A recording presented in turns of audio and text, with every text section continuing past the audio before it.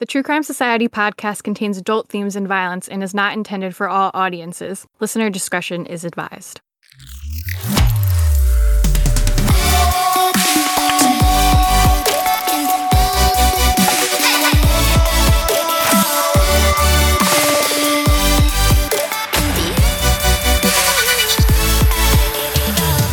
What's up, guys? Welcome to another episode of True Crime Society podcast with Stephanie and Olivia. It is Thursday, October 6th right now, and if you can't tell from my voice, I'm kind of sick. I ended up getting COVID finally. I escaped it for a very long time, but it finally happened, and I'm very sick. Oh my gosh, I can't believe it. You sound horrible. I'm sorry, but you're not horrible, but you do sound very unwell. Yeah, I'm actually doing better. This is like my third day of having it. The first day was really rough. I had like 102.4 fever. So I was really suffering with feeling fevery, like when you're just super, super hot and then you're just like super, super cold. And then the next day, it just felt like a really bad cold and my throat hurt so bad. Like I felt like I had strep throat and super congested. I have a pretty bad cough. Then my fever went down. And now today, I don't feel as much like I have a cold. Like I'm still pretty congested, as you can hear. But now I have more so like the shortness of breath and like my chest hurts. So that's why it's kind of hard to talk, and I'm talking a little slower and quieter than normal because I just get winded so easily. You're a real trooper. You look getting on with it. I know. Like I feel like it was I can't believe that both of us dodged it apparently this far, but yeah, it was probably inevitable. But you're doing a great job. Thanks. I luckily got 3 days off of work, but I'm supposed to go back tomorrow, which is annoying because it's Friday, so it's like I'm going back for one day. At least I guess it's only one day. You can get back into it a little bit slowly then rather than going back on a Monday for the whole day. Yeah, and it's like I'll feel okay when I'm just like not doing anything, but then I start doing like a chore or something and I'm like, ugh, I'm so fucking exhausted. It'll take you a while to build your energy back up and I guess your stamina back up too. Yeah, but Mike hasn't gotten it yet. He's still feeling fine, I guess. We tested him a few times and he's negative, so I guess we shall see. Got it? Like, do you know where you got it from? No, I mean, one of the coworkers also called out sick the same day I did because he had a fever and like a bad cold. And I texted him and I was like, oh, I heard you're sick. Well, I just tested myself and I have COVID. He was like, I started feeling sick yesterday and I took a test and it was negative. I took a test again today and it was negative. And I was like, there's no way that we're both sick with bad colds with fevers and only one of us has COVID.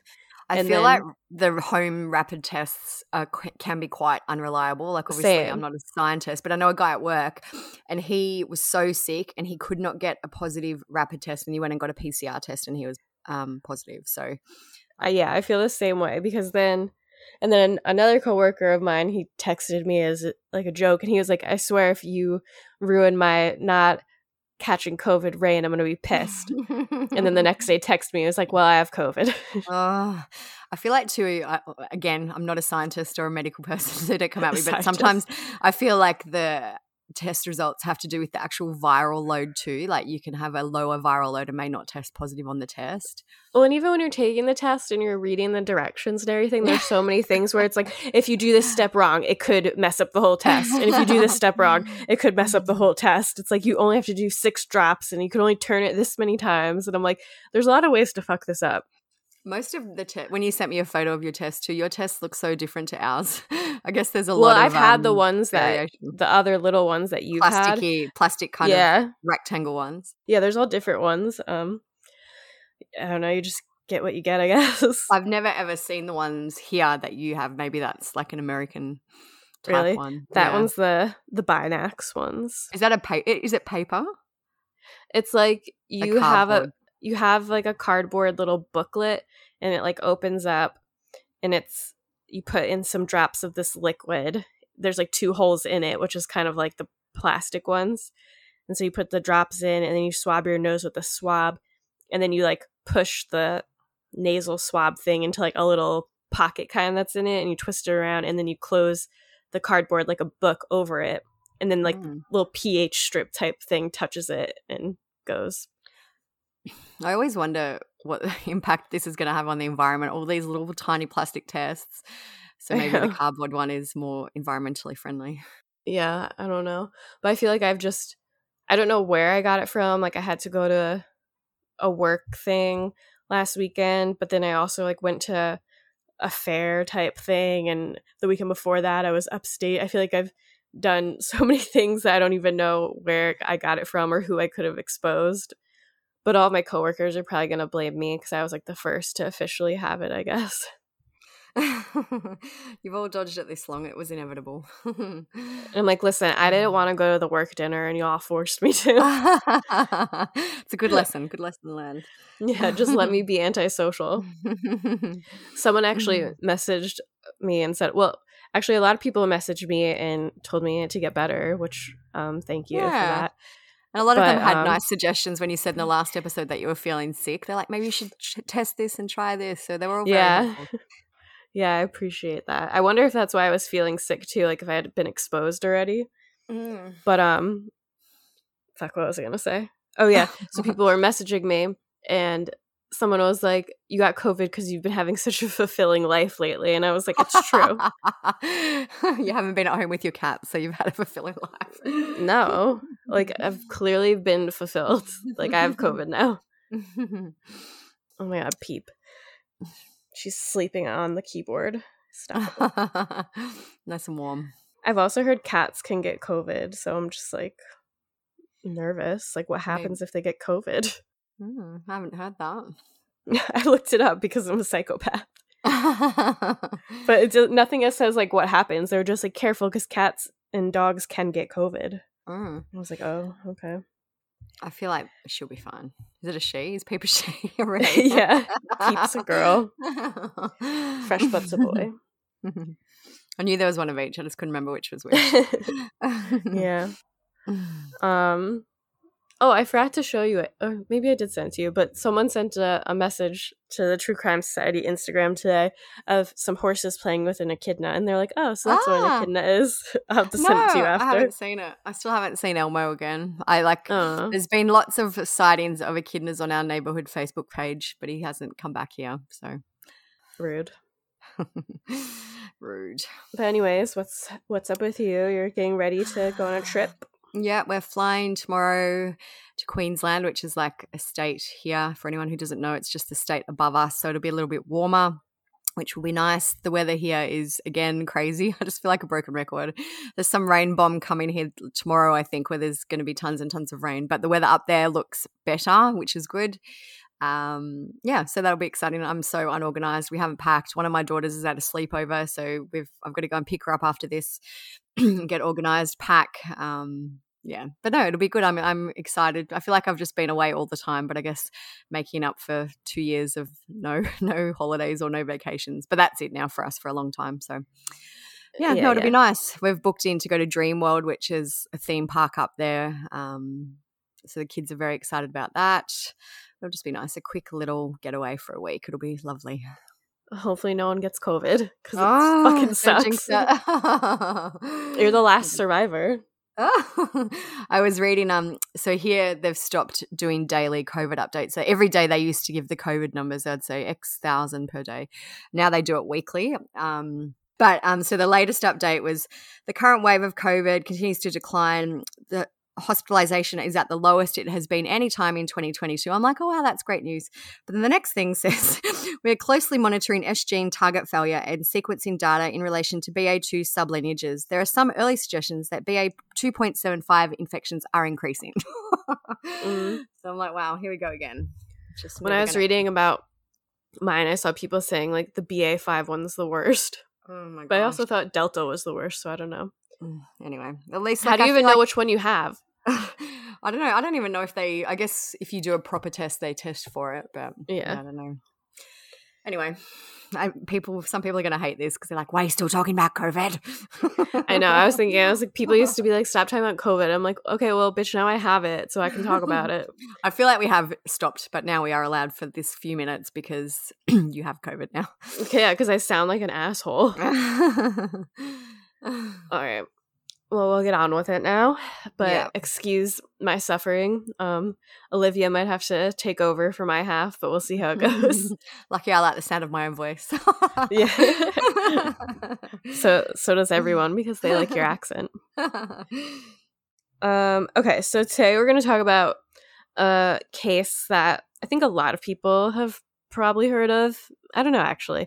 Her name's Ellen Ray Greenberg, and this one, it's a weird case because there's a big controversy on if her death was a suicide or a murder because it was ruled a suicide, but it kind of seems like it's not a suicide. It's a very messy case, yeah. Yeah, not to like give anything away in the intro, but you'll see as we go along that it's very strange. So definitely stick around if you're into that.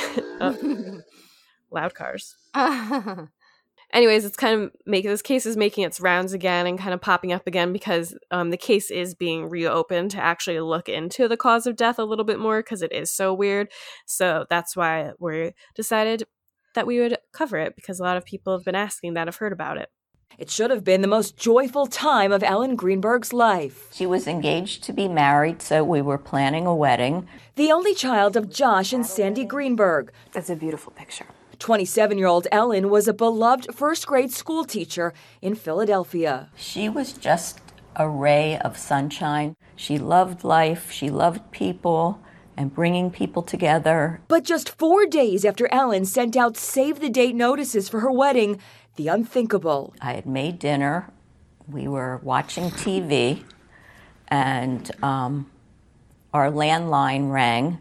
Ellen's fiancé, Sam Goldberg, a television producer, had gone to the gym. When he returned, the latch on the apartment was locked. Nothing could have prepared him for the gruesome discovery behind that door. Everything stopped. The world stopped. Yeah. What else could you say? Ellen was found stabbed 20 times, 10 wounds on the back of her neck, 1 to the scalp, also stabbed in the abdomen, and 8 times to the chest. The knife was still lodged in her chest when she was found. But with no forced entry and no defense wounds, detectives concluded her death was a suicide. But her parents strongly disagree. And what does that say to you? It says to me it's murder. Okay, so this happened in 2011, so we'll start with some background on Ellen like we normally do. She was born Ellen Ray Greenberg on June 23rd, 1983, and she was an only child, and her parents were Joshua and Sandra Greenberg, and they lived in New York City. Ellen graduated from Penn State as a communications major and considered becoming a speech pathologist. She ended up going to Temple University to become a teacher. And she recently obtained her master's degree and was certified in reading specialty.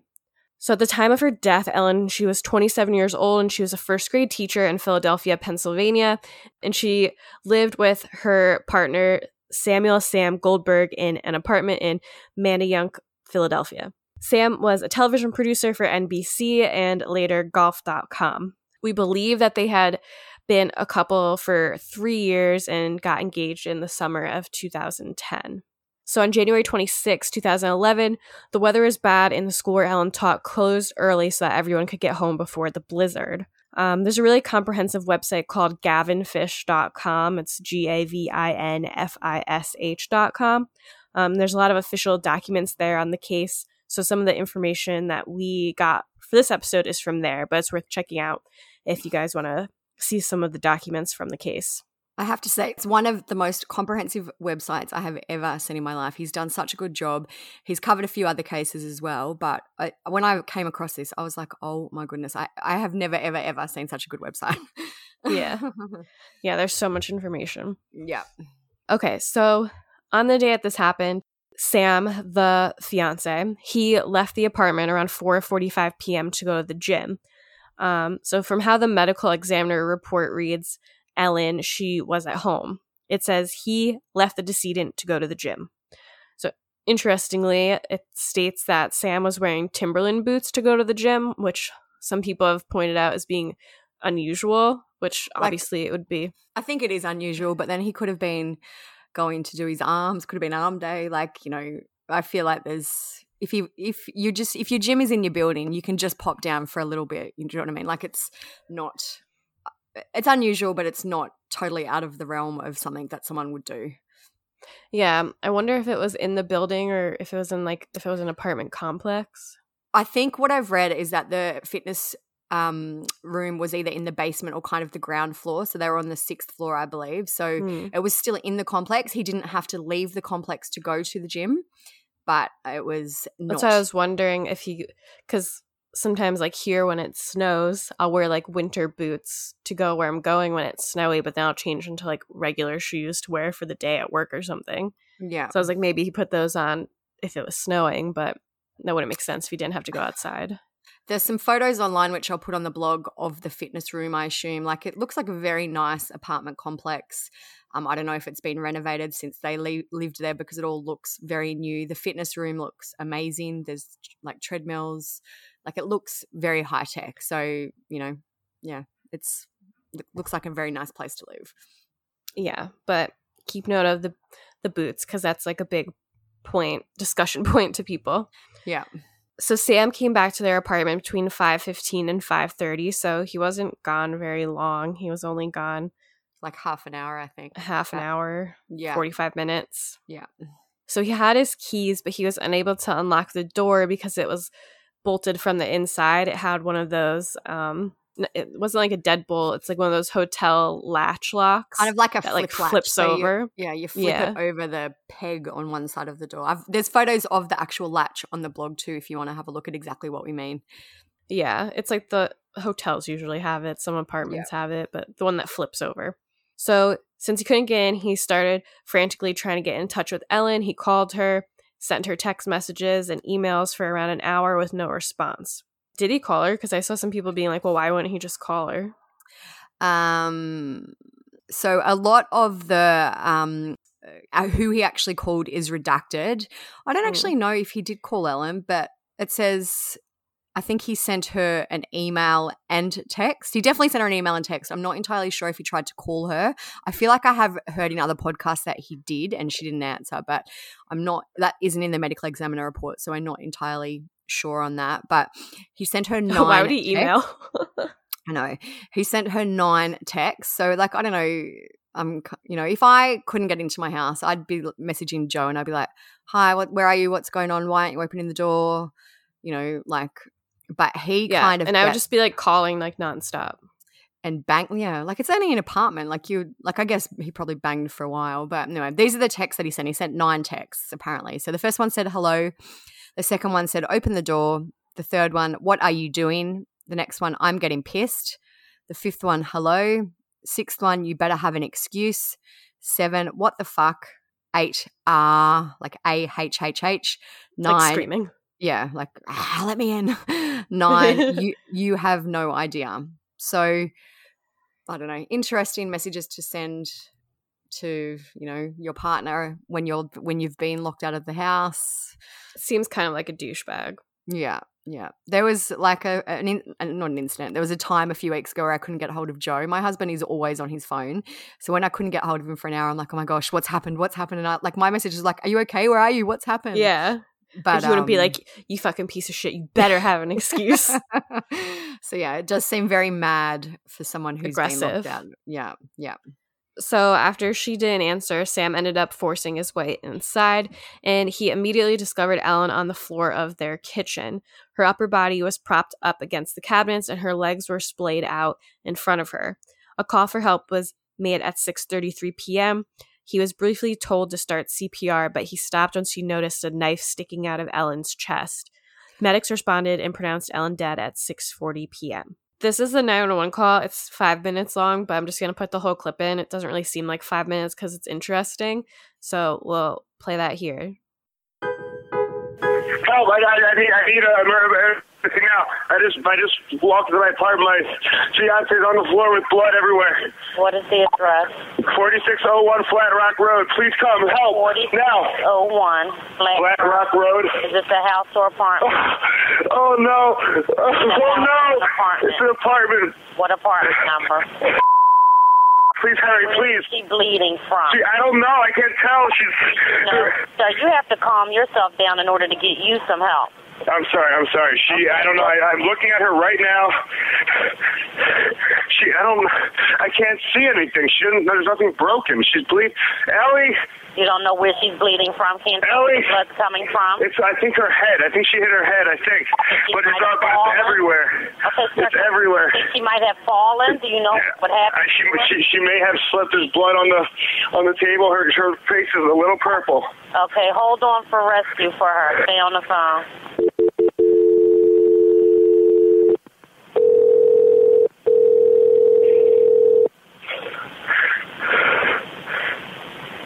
Philadelphia Fire Department 842. What's the address? No, 4601 Flat Rock Road. Please hurry. 4601 Flat Rock? Yes. What's wrong? I went downstairs to go work out. I came back up. The door was latched. My fiance's inside. She wasn't answering. So after about a half hour, I decided to break it down. I see her now just on the floor with blood. She's not responding. Okay, is she breathing? Look at her chest. I need you to calm down, and I need you to look at her chest. It's really. I really don't think she is. Listen to me. Someone's on the way. Look at her chest. Is she flat on her back? She's on her back. So I bring her. Look at her chest and tell me if it's going up and down, up and down. I don't see her moving. Okay, do you know how to do CPR? I don't. Okay, I can tell you what to do, okay, until they get there. I want you to keep her flat on her. God. Hello? Yeah, hi, okay. Are you willing to do CPR with me over the phone until they get there? I have to, right? Okay, so get her flat on her back, bare her chest, okay? You want to rip her shirt off. Okay? Kneel down by her side. Oh, my God. Ellie, please. Listen, you can't freak out, sir, because you Okay, I'm trying not to. Her shirt won't come off. It's a zipper. Oh, my God. She stabbed herself. Where? She fell with a knife. Oh, no, her knife's sticking out. Her what? There's a knife sticking out of her heart. Oh, she stabbed herself? I guess so. I don't know where she fell on it. I don't know. Okay, well, don't touch it. Okay, so I just let her down here now. I mean, what do I do? No, I mean, you can't. If the knife is in her chest, it's going to be kind of hard for you to do CPR at this time. Oh, no. Oh, my goodness. Okay. Police, which operator? 277. Is someone coming here? Yes, they are. You said 4601 Flat Rock, right? Yes. Okay, someone's on the way. And the knife is still inside?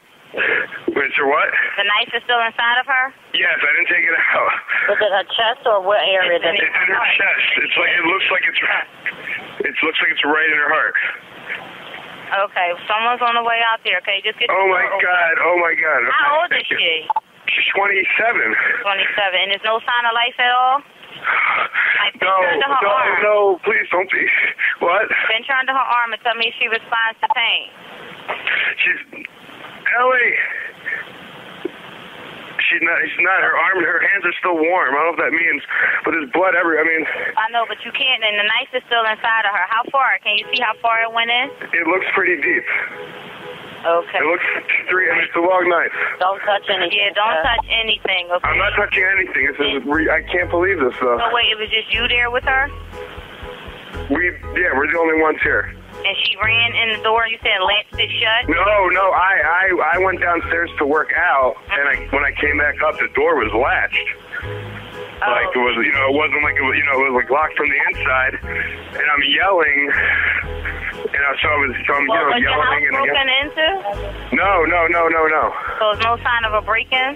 No sign of a break-in at all. There will be when you get here, because I had to break the latch, but to get in. Okay, 4601 Flat Rock, and this is a house, right? It's an apartment. Flat Rock apartment.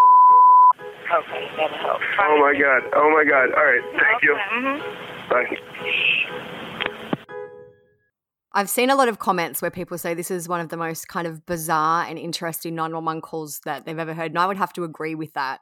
Like you can hear that he calls and he's like, she's hit her head. I think he says there's not much blood, but then he doesn't discover that there's a knife sticking out of her chest until they tell him to do CPR. Obviously, a lot of people are suspicious of Sam, the fiance, in the end, but part of me is like, some of the stuff he's saying in this call is like too fucking stupid, to be honest, to be like he planned this in advance and knows what's going on. Because I'm like, I feel like he's under the assumption that since the door was locked, that no one was inside. So he just assumes initially that she fell and hurt herself somehow, because if the door's locked, he's like, no one got in here and murdered her. And then I'm like wondering, he didn't see the knife. So I'm like, was her hair covering it maybe? Like, it's a big knife, even if it's in her chest. There's photos of the knife. I'll put there from the Gavin Fish website. I'll put them on the blog too. But it's a steak knife. It's not like it's a tiny little paring knife. It would have been sticking out of the what do you call it, handle would have been sticking out of her chest. I can't believe, and especially if she's sitting up. Like they said she was kind of found propped against the cabinets. Yeah, I'm wondering if maybe her hair was over it. Yeah, I don't know. I am also interested how he couldn't see a steak knife sticking out of her chest. Yeah, and so then once he sees, they tell him like to start doing CPR, and then when he sees the knife, he's like, oh my God, she stabbed herself, which you'd think would be like a weird thing to assume automatically. But I think, again, he was going off of like, no one was inside but her because the door's locked and they lived on the 6th floor, so no one else could get in. There was and then also, he's like, maybe she fell on the knife, which is a dumb thing to say too. Yeah, I was going to say something, but it's getting ahead. We can talk about it later. Yeah, I know it's hard to, because some of it would go more under like theories. So, but yeah, a lot of what he says is just fucking stupid, I think. And even I found it interesting how I'm paraphrasing, but when she says something to him like, "Is she laying flat on the floor?" and he's like, "Yeah," like when she tells him to start CPR, but other reports say that she was kind of found propped up. Yeah, so I don't know. That seems so I don't know like if you moved her. Yeah, I don't know. Yeah, I don't know either. Anyway, interesting. Just kind of little discrepancies and differences are interesting. And I think a lot of people, you probably listen to the call, he doesn't seem he seems distraught, but he's not like crying or upset or anything. And he seems hysterical, like, yeah. He seems more like his adrenaline's going and he's like in shock. Yeah. Like, which I feel like is understandable. So, but some people are like, he doesn't sound upset, but I think he's just like, your adrenaline's just pumping at that point. Like, you can't even believe it. Like, even when I saw someone get hit by a car and I had to call 911, and that like wasn't even someone I fucking cared about or anything like that, but I still, like, my adrenaline was going. You just kind of get in this zone of like, and then later you're like, what the hell just happened? Like, I don't know, it's weird. It is like, I know obviously you don't know along the lines of what you're saying, how you'd react in a situation like this, but it is very over the top. It's hysterical. Maybe that is how he just reacted because of the situation. Maybe there's another reason for it. I don't know. But it's a very interesting 911 call. Yeah. But we'll get into more of our thoughts on him at the end. So this info about the scene comes from the medical examiner report. All right. So I won't read all of it because the whole thing's on the blog. The whole medical examiner report is 4 pages long. But basically, I'll just find some interesting stuff. It does say in this, and so what I've read of some reports is that Sam, when he couldn't get into the apartment, he went and spoke to the apartment complex security guy and asked him to come up and break down the door. And the medical examiner report does say an apartment security man was reportedly present during the entry. So that's kind of interesting, and we'll talk more about that in a minute. But it says he immediately discovered her and called 911. He was briefly instructed to start CPR until he noticed a knife in her chest, and then he was instructed to stop. This, I find this is about the actual scene. It says the apartment is well kept and clean. The inside lock to the front door, a common latch solid bar door guard, is broken with the screws on the door loose, obviously forced when in a locked position. Throughout the entire apartment, there is no evidence of a struggle. Furniture and items appear in place. Nothing is obviously missing or disturbed. There are numerous valuables present, money, keys, 3 laptops. And then it says that one of the laptops was open with wedding material on it. And then there was a work computer with her work stuff on it. There was nothing indicative of suicide on the computers or the rest of the apartment. The only way to exit the apartment with the front doorway locked is through a rear sliding patio door. The patio is 6 stories high and there is snow present with no tracks or footprints. So that kind of implies that no one could have got out that way. Yeah. I'll just see. So it goes in, it lists the texts that Sam sent her, and that it also says they found prescription medication on a bedstand. There's alprazolam, clonazepam, and zolpidem. So her journal was there, and it goes into detail about how they found Ellen. It says the decedent is on the hardwood kitchen floor located just inside the entrance. She's found with her head and some of her upper body shoulders resting against the lower half of the white kitchen cabinets next to the range, which indicates to me that she wasn't lying flat on the floor. Unless, I guess, he propped her up again. Maybe, I don't know. But upon further examination, she has a knife embedded in her left chest through her clothing. There are multiple stab wounds, and it goes on. Her body is cool to the touch. Findings are consistent with the current position of the body. There's blood on her head, in her hair, and on her neck. The right hand has blood on it. And there are photos on the Gavin Fish website of the scene and the blood. There isn't a whole lot of blood. There's, scrolling down. So you can see there's like a small pool of blood on the floor. There's some blood droplets on the floor and kind of a smear of blood on the cabinet. But I feel like that isn't very much blood for someone who suffered the amount of injuries that she did. Yeah. You would think there'd be like tons of blood. Yeah. It says there are 2 kitchen knives in the sink, but they don't have any blood or tissue on them. And basically it looked like that she had been cutting up fruit around the time, like there was cut up fruit and things like that in the sink. But that's kind of the main interesting points from the medical examiner report that we haven't covered yet. There's some reports that Sam called family members before calling 911 or before the police arrived. One member is reported to be Judge James C. Schwartzman, who is chair of the Ethics and Professional Responsibility Group. Judge Schwartzman was also appointed by Governor Tom Wolf to the Court of Judicial Discipline in May 2018. So I guess that's like a family friend of theirs. So people have pointed out that it's weird that he would panic and kind of call a high power judge. Yeah. Which is a red flag to some people. Especially before he called 911.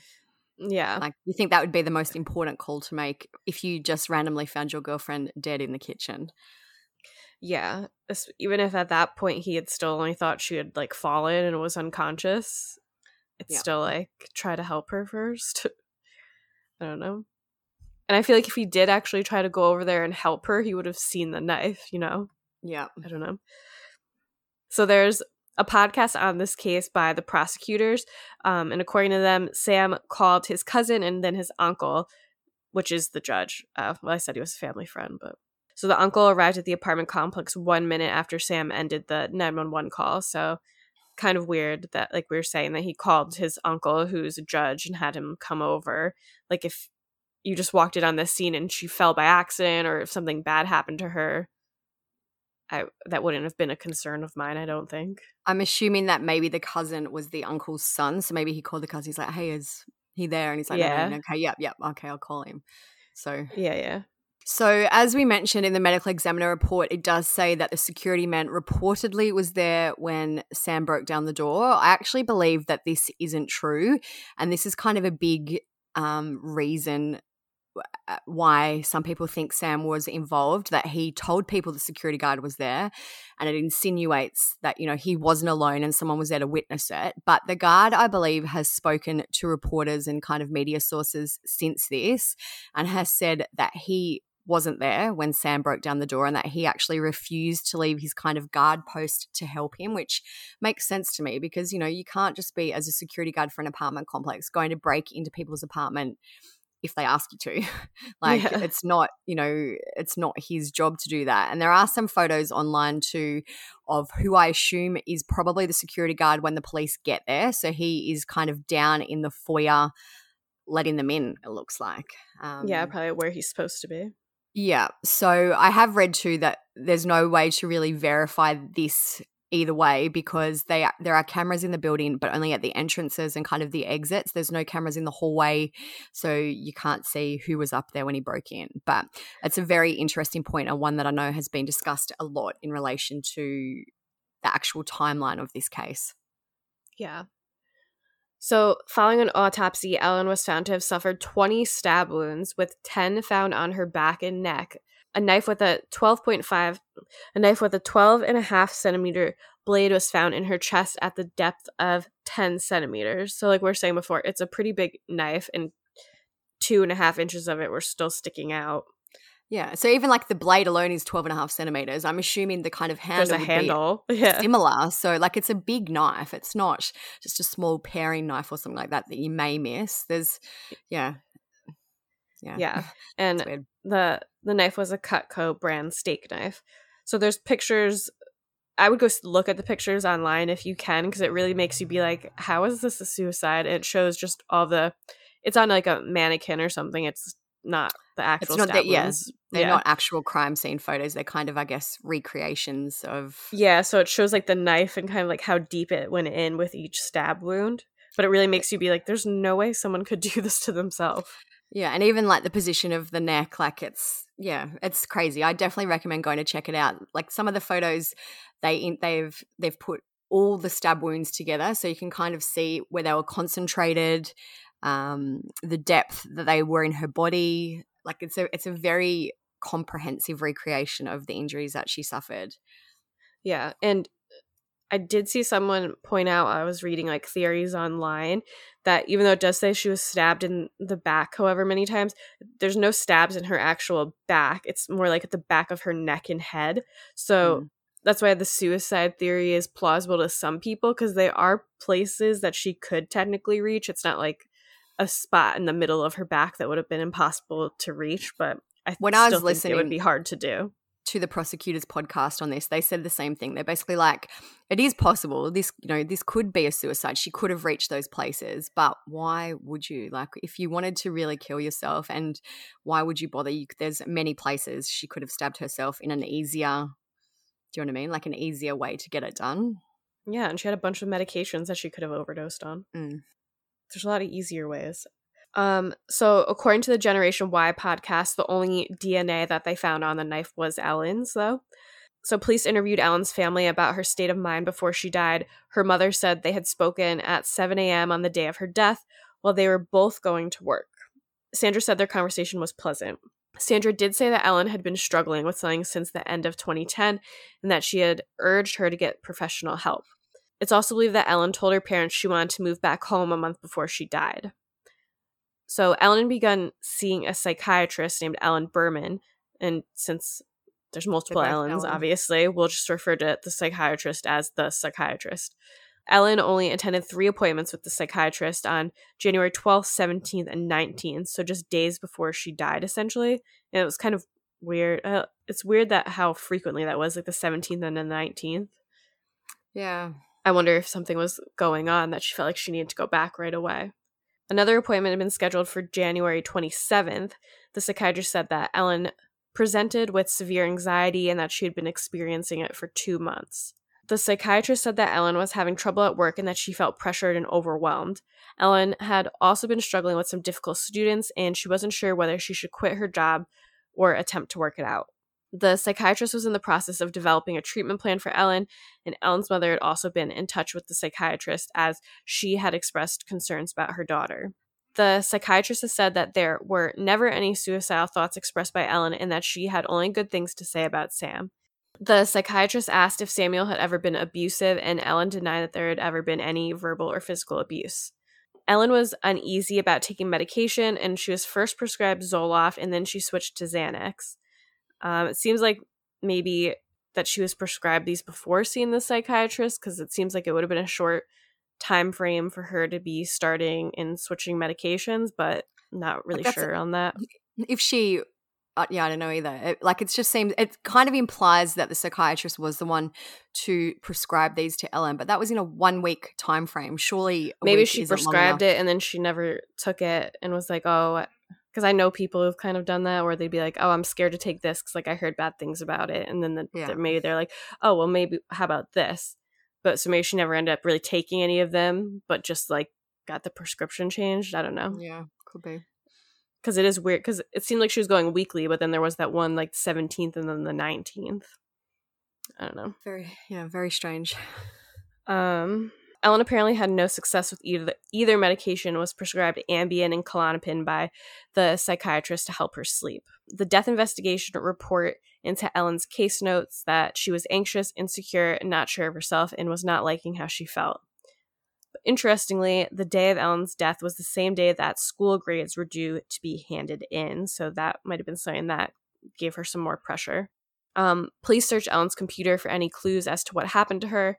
In December 2020, she or someone using her computer searched for the following things: suffocation, suicide methods, sex, fantasy, death, Zoloft, Prozac, sertraline, weight gain, depression, bath death, electrocuted to death trying to Twitter in the bath, quick suicide, euthanasia, painless suicide. When it says that she searched for those, she searched for some of those terms, but she also read some of the other articles. So I'm pretty sure she didn't search for electrocuted to death trying to Twitter in the bath, but she read an article about that. So they've included kind of like her history as well. Yeah, basically her search and browsing history. Yeah, because that was like bath death and then that. Yeah. But also how she searched sertraline and weight gain. Maybe that could have been one thing with the medication. Like maybe she looked that up and saw that causes weight gain and was like, I don't want to take that because I don't want to gain weight. So then they switched the medication. Yeah. Just seems like she was concerned about stuff like that. So they did conduct toxicology investigation into her death. It says that she was negative for benzos, fentanyls, and opiates, but that she did have zolpidem and clonazepam in her system. So it says there's trace amounts of zolpidem and clonazepam was present. So that seems to be all. It's only a one-page toxicology report, so that seems to be kind of all that was found in her system at the time. Yeah, and she was prescribed both of those. Yeah. So following the autopsy, the Philadelphia Medical Examiner's Office initially ruled the case as a homicide. However, the next day, the Philadelphia Police Department backtracked and stated that the death of Ellen Greenberg has not been ruled a homicide. Homicide investigators are considering the manner of death as suspicious at this time. But then the case was reversed and officially ruled a suicide in February 2011. So 1 year after Ellen died in January 2012, Dr. Cyril Wecht gave his opinion on the case. I feel like most of you guys will know who that is because he always seems to pop up on true crime TV and media. We've definitely talked about him before. I feel like he did Aunt Diane. Am I wrong on that? I feel like he didn't. I feel like, yeah. Yeah, I think so. Anyway, he's probably best known for his criticism of the Warren Commission's findings concerning the assassination of JFK. So he did a 5-page report on Ellen's case. I'll put it all on the blog. We won't read the whole thing because it's long, but he just goes into what we've already spoken about, how basically the door was locked, the knife that was found, how the mother knew that Ellen was struggling with something. So he does kind of address maybe the mental health issues that she was facing at the time. He does talk about that Ellen emailed a friend on the day that she died, and the friend said, yeah, you're getting out early, meaning about the blizzard and finishing school early. And Ellen wrote, thank goodness, which I think is a pretty, normal reply for someone who gets to finish work a bit early. Yeah. He goes in and he lists all the wounds that she had. Anyway, so he just basically goes through her case again. And it says, a suicide victim will rarely stab herself through her clothing. Instead, she will open her shirt to expose the skin. Stabbing through clothing may indicate homicide. It is not known if fingerprints on the knife were taken and examined. And his opinion of the case following his review is the results of the autopsy and the accounts from the investigation based upon reasonable degree of medical certainty. It is my professional opinion that the manner of death of Ellen Greenberg is strongly suspicious of homicide. So that was his determination for the case. It's interesting about the clothing thing, like that you move the clothing when you're gonna suicide. I guess you probably would. I've never really thought about it, but you would think if there's less things to cut through. It's probably just like a subconscious thing that you do. Yeah. So there was also a forensic scientist named Henry Lee, who is known for testifying for the defense in the O.J. Simpson case.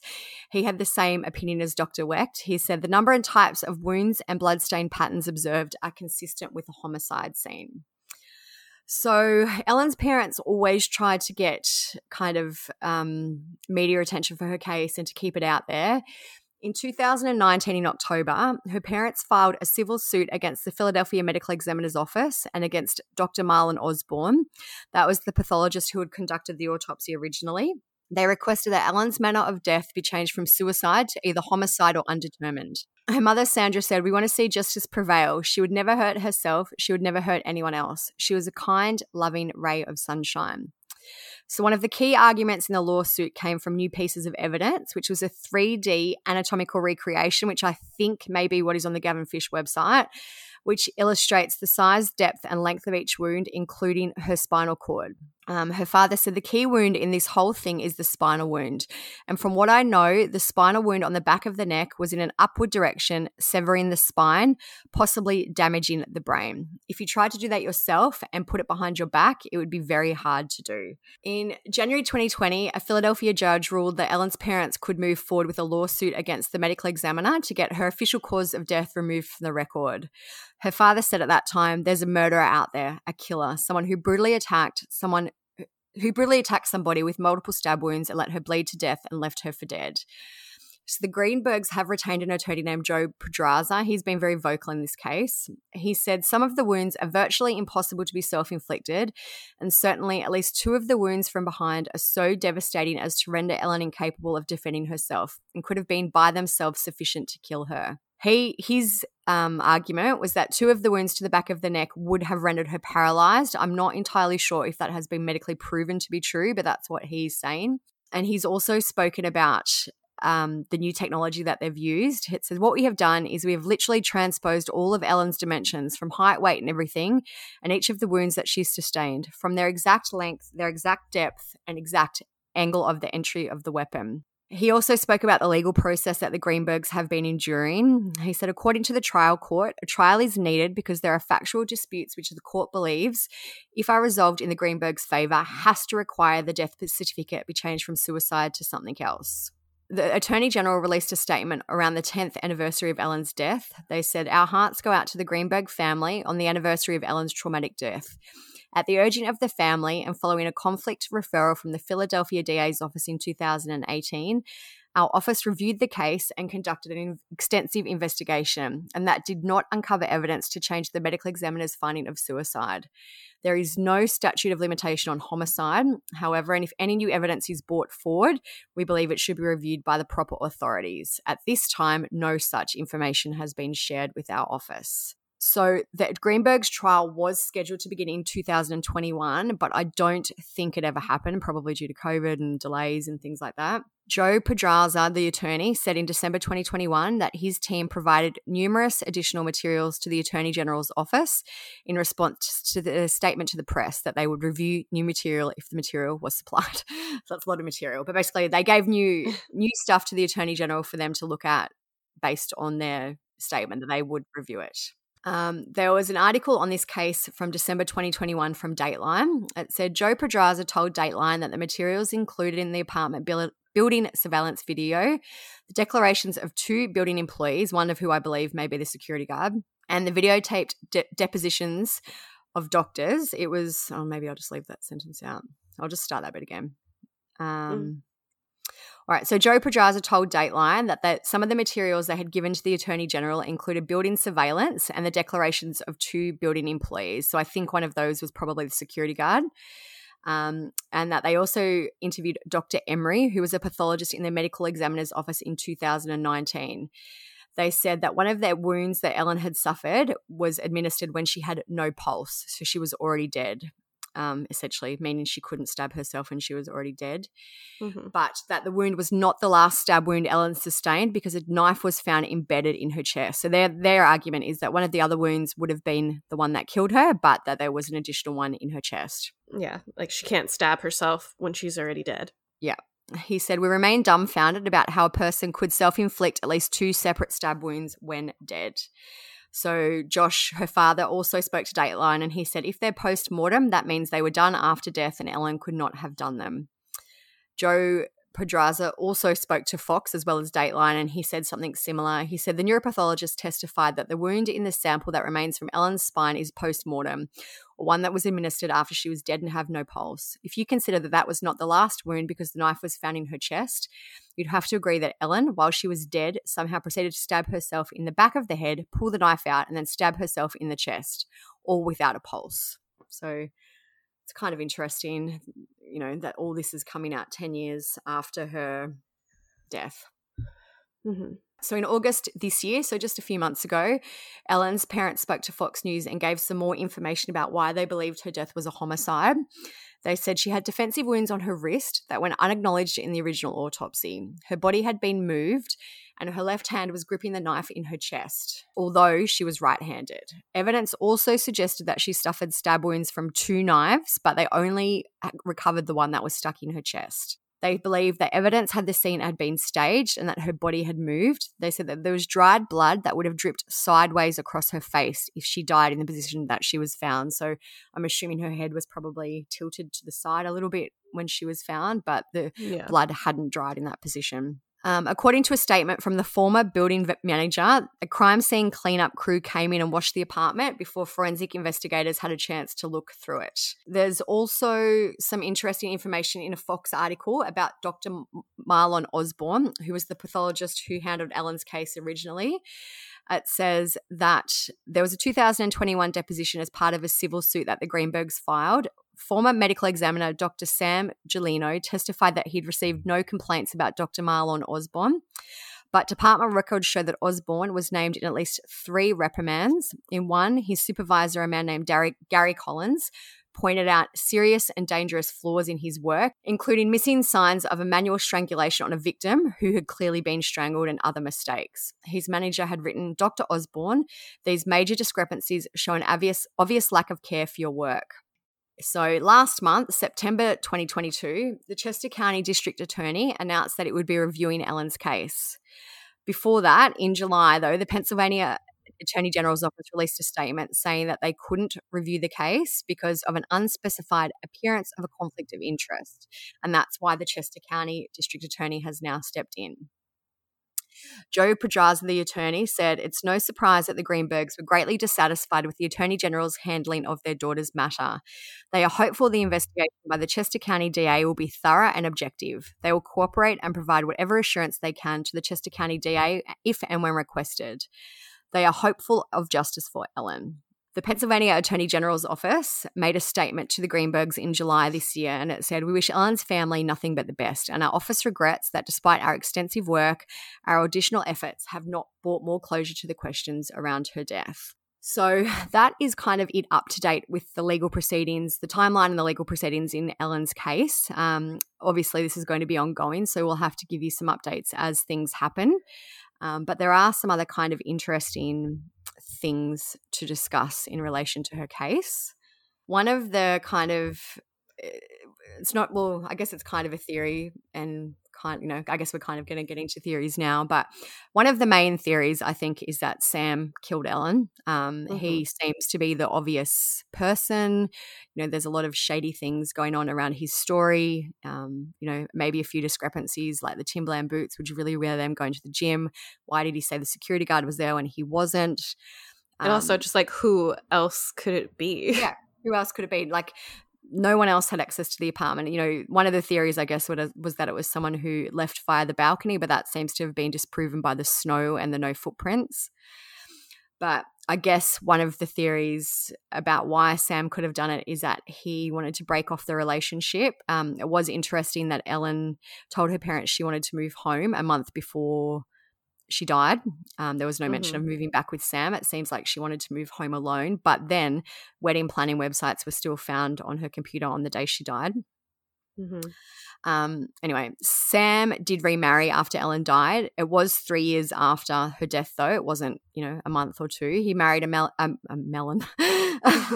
He married a woman named Caroline Faye Schnee on January 11th, 2014. So basically exactly 3 years after Ellen died.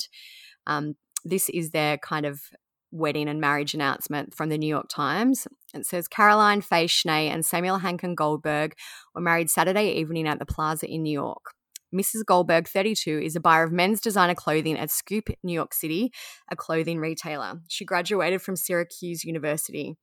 She's the daughter of Ruth Schnee and Martin Schnee, both of New York. The bride's father is an owner and the vice president of AMS Realty Company, a real estate management company in Great Neck, New York. Her mother is an independent real estate agent based in New York.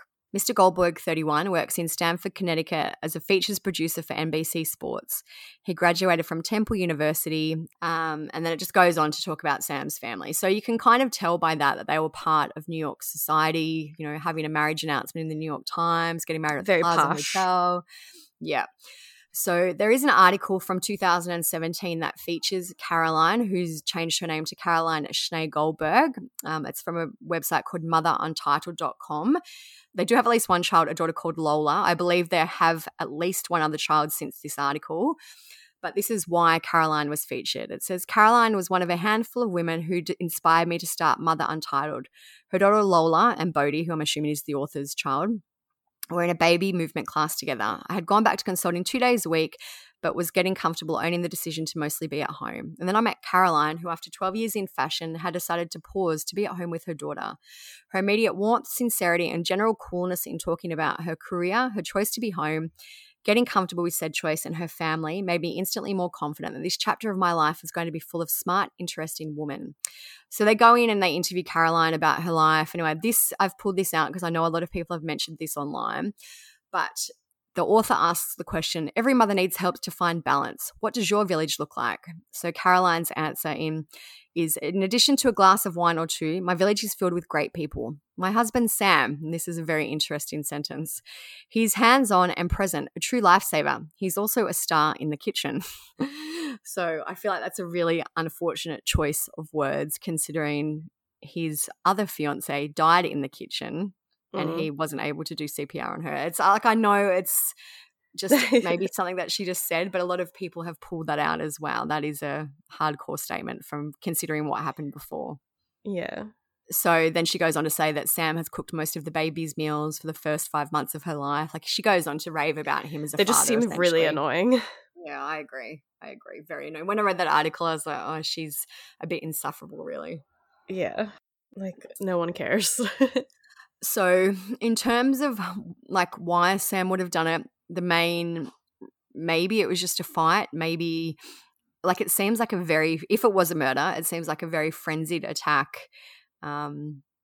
Probably not very well planned. It just seems like there was a lot of hate behind whatever happened. I'm like so torn in this case because I'm just like, if it is a murder, which I feel like it's not a suicide, but he's like the only choice, it seems like. But I'm also not totally sold on him doing it either because, for one, he's really dumb. And I feel like his 911 call, like the way that he was acting, I feel like it was like genuine stupidity, where as if he had planned it, he would have thought of better things to say, like instead of being like, oh, she fell, and then like, oh, she fell on the knife. Like, if he was planning ahead, he would have thought of a better thing to say or something. Yeah. And also with the texts, like, he was texting her very aggressively, and I was thinking, if he did do it, yeah, like, planning ahead, he knows people are going to read these texts. Like, when he try to seem more like a nicer person, you'd be like, hey, what's happened? Are you all right? Like what we said, you'd be generally being nice rather than like, you better have an excuse. Yeah, because that just doesn't look good. So I don't know. Like, I feel like there may have been cracks in their marriage, especially based on her telling her mum she wanted to move home, which you probably wouldn't do if you were planning on getting married to the person and didn't want to break. But then her mother and her family have always spoke very glowingly about Samuel. They said there was no issues. As far as they knew, he was never abusive. Like, obviously things can go on behind closed doors. But I don't know. So I did find a little bit of a criminal background on Sam. It's from a little while ago. There's a website called Crime Scoop, and this is from them. It says he has a criminal record in Arizona for primarily traffic violations with at least one charge of providing liquor to minors. He was also evicted by a landlord who attempted to bring as many as 9 civil judgments against him. So no real violent criminal history, just some basic kind of things in his past. Yeah. So one other question that comes up a lot is is basically about the lock and the door. How could the lock have been locked from the inside if Ellen had killed it? Like if it wasn't suicide, who else would have locked it from the inside? Did the apartment somehow have the intruder who escaped via the balcony? We've spoken about how there was the fresh snow, so that basically is not what happened. And also the balcony's 6 floors up. Like, yeah, it'd be pretty risky to climb down. And they'd have to jump from balcony to balcony. Like, surely there would have been some way to see if that was happening. Yeah.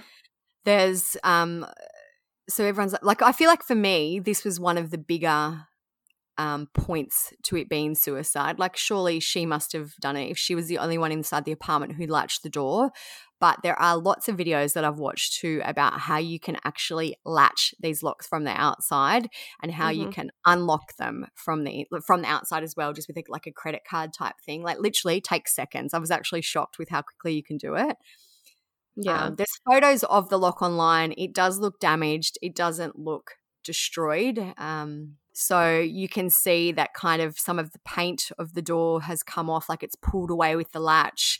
But both sides of the latch are essentially still pretty attached to the door. I know they said there were screws on the ground, I believe, but the latch, both sides, is still on the door. Yeah, so it looks like he kicked in the door, which like loosened it enough to be able to open it, I guess. Yeah, but yeah. It is easy enough to lock one of those locks from the outside, whether it was Sam that did it or some other murderer. Who knows? Fox News did an article on the lock. They spoke to Pat Diaz, who served for 26 years as a Miami-Dade homicide detective, and he said there is no way they broke into that apartment. The left side lock would come off, I guarantee it. He also said there would likely be visible damage near the bottom handle. He said this was not suicide. This is usually someone with anger. When you've got that many stab wounds, someone was angry. So I do agree with the last part, especially of it being a very angry death. Yeah. So I guess the other theory is suicide. It's been said that Ellen's computer was still open on the wedding pages. She'd been cutting up fruit in the kitchen before she died. I don't really think either of those things mean that she wouldn't have taken her own life. Like, there was obviously things going on with her. She seemed to not be coping very well, be struggling with anxiety. For her to visit the psychiatrist 3 times in a week essentially seems a lot. And then even also, I think for her mother to contact the psychiatrist and say, I'm really worried about her, that indicates that there was a lot going on. Yeah. I was wondering, because I know it was only the Ambien and the Klonopin in her system. I wonder if she had just started taking Klonopin, because sometimes people do have like adverse reactions to drugs when you first start them. Like, I just looked it up and it says controlled substance can cause paranoid or suicidal ideation and impair memory, judgment, and coordination. Combined with other substances, particularly alcohol, can slow breathing and possibly lead to death. And plus also her computer searches are interesting. Like, I know that if someone looked at my searches, they'd be like, wow, that's what's going on with her. Yeah. But, you know, it is interesting and may have pointed to her kind of mindset at the time. Like, just a side note, I was thinking this today because we're doing our next episode on Debbie Collier, and I literally Googled in reference to that case, is it hard to burn a body? Because I just want to know for the podcast when we talk about it. But I'm like, man, if someone saw my search history, that'd be weird. Even the article that they mentioned was in her search history about the person tweeting in the bath and dying. I'm sure I read that article at the time too. So, you know, it's just a crazy article. But there are some specific searches like suffocation and different things like that. So, you know, it could point to it. We did ask on our Instagram page if people believe this was murder or suicide, and 99% of people said they believed it was murder. And I think many of the 1% messaged me to say they'd accidentally hit the 1%. So I feel like the majority of people feel this was a murder. I have to say, and don't come at me for this, my initial thinking was that this was a suicide because I've seen so many strange suicides before. But the more I have looked into this case, there are some discrepancies from Samuel's story which lead me to believe he was possibly involved. So now I am probably less likely to believe it was a suicide. I don't even know what I think. I'm just like so baffled by it that I don't even have an opinion. Like, I just really want to know what happened. If it was like she stabbed herself maybe 2 or 3 times, then I'd be like, with everything else, I'd be like, it's probably a suicide. But this amount of stab wounds in the location, I'm just like, how does someone do that to themselves unless she had like a real sort of like mental break or like something happened, like a hallucination or, but we'll get into that in a second too. But this is what I was talking about with the spinal injury. I saw a comment on Reddit that kind of talks a little bit about whether she could have been paralyzed or not from that one wound. It says, examiners looking at her possible spinal cord injury have come to different conclusions. Both of the examiners are highly qualified experts. The first said that the spinal cord sheath was damaged but not cut through. They thought that the damage could have caused her to become numb, meaning she might not have felt the other wounds, but not make it impossible for her to continue. The second pathologist to examine this issue looked at the preserved piece of spinal cord and found that her cranial cavity had been penetrated and that her spinal cord had been severed. After the final stab wound, the knife was left in her chest, so if this second examination is correct, someone else would have had to do that. So basically the debate is, did that stab render her paralyzed and kill her? Or did it make her numb where she couldn't feel the rest of the stabs and was able to just kind of continue stabbing? Yeah. Very mysterious. It reminds me kind of your fave axe murder family case where the guy went about his daily routine even though his head was busted in. Yeah. So it's like sometimes you just continue to do things even though you have severe damage. Yeah. Yeah. Another theory that I found people talking about on Reddit was an Ambien theory. She did have zolpidem in her system, which is Ambien. And I think we've all heard stories of people doing crazy shit on Ambien. Like one comment said, I lean toward the Ambien theory, having done Ambien recreationally and knowing firsthand what an intense trip it can be. It's supposed to keep your body still as part of its effect, but not everybody experiences that, just as not everybody experiences the hallucinogenic effects. Hence, all the stories about sleepwalking, sleep eating. She may not have even intended to hurt herself. She may have been stabbing at something else or something that she believed was on her back or something like that. You can hallucinate literally anything. It's interesting. But some people have said, well, there's only trace amounts of Ambien in her system. Like, would that happen on trace amounts? I don't know. And also, would she take Ambien at 6 o'clock at night or what? Do you know what I mean? Like, I don't That's know. what someone else said. I saved this one. Said, also, she was in the middle of making a salad at the appropriate time, I might add. That does not speak Ambien psychosis to me. Do you know what? But it could have been maybe she cut up the fruit earlier that day and she decided that she was really tired and she really wanted to go to bed early. Like there's reason. There could be reasoning for that. But it does seem like an unusual time to be taking Ambien. Yeah, or just maybe if she just started taking the Klonopin and Ambien mixed together, if she had like a bad reaction. I don't know. I really have no idea with this case. Yeah. It just seems like I feel like I say it a lot of the time, it's just a perfect storm of bad circumstances. Like they may have the dodgy medical examiner who didn't do the thorough job. Like there's just a lot of different things going on that kind of have messed with this case and messed with what the determination maybe should have been. Yeah, and like her fiance seemed kind of like a douchebag, but not necessarily a murderer. I don't know. Yeah. So, yeah, that's it for Ellen's case essentially now. Yeah, I mean, we'll link the 2 Reddit threads on the blog. I found some good some good discussion on it on Reddit. So I'm not going to go through it all on here, but if you want to read more about what other people are thinking, there's a lot of good comments on these 2 threads, so we'll link them. And when I asked people for what their theories were, like the actual specific theories, I'm pretty sure every single one said it was Sam. Some people said it's the husband, which I'm assuming means Sam. You know, there isn't one that I can remember where someone said, oh, it must have been Joe Smith who she worked with because, you know, they had a volatile relationship.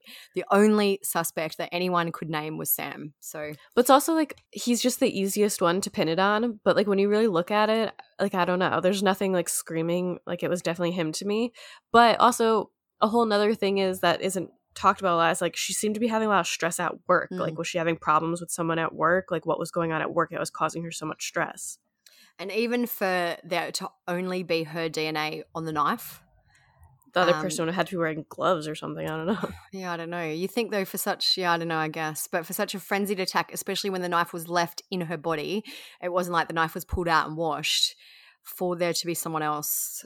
I don't know. Yeah, I guess it could have been gloves, but it just seems unusual that there was no other DNA. And so I was like, was this person sweating? There was no sweat. There was no other DNA anywhere. Why did she have no defensive wounds? Like, I guess, But then her parents said there was defensive wounds, remember? On her wrist.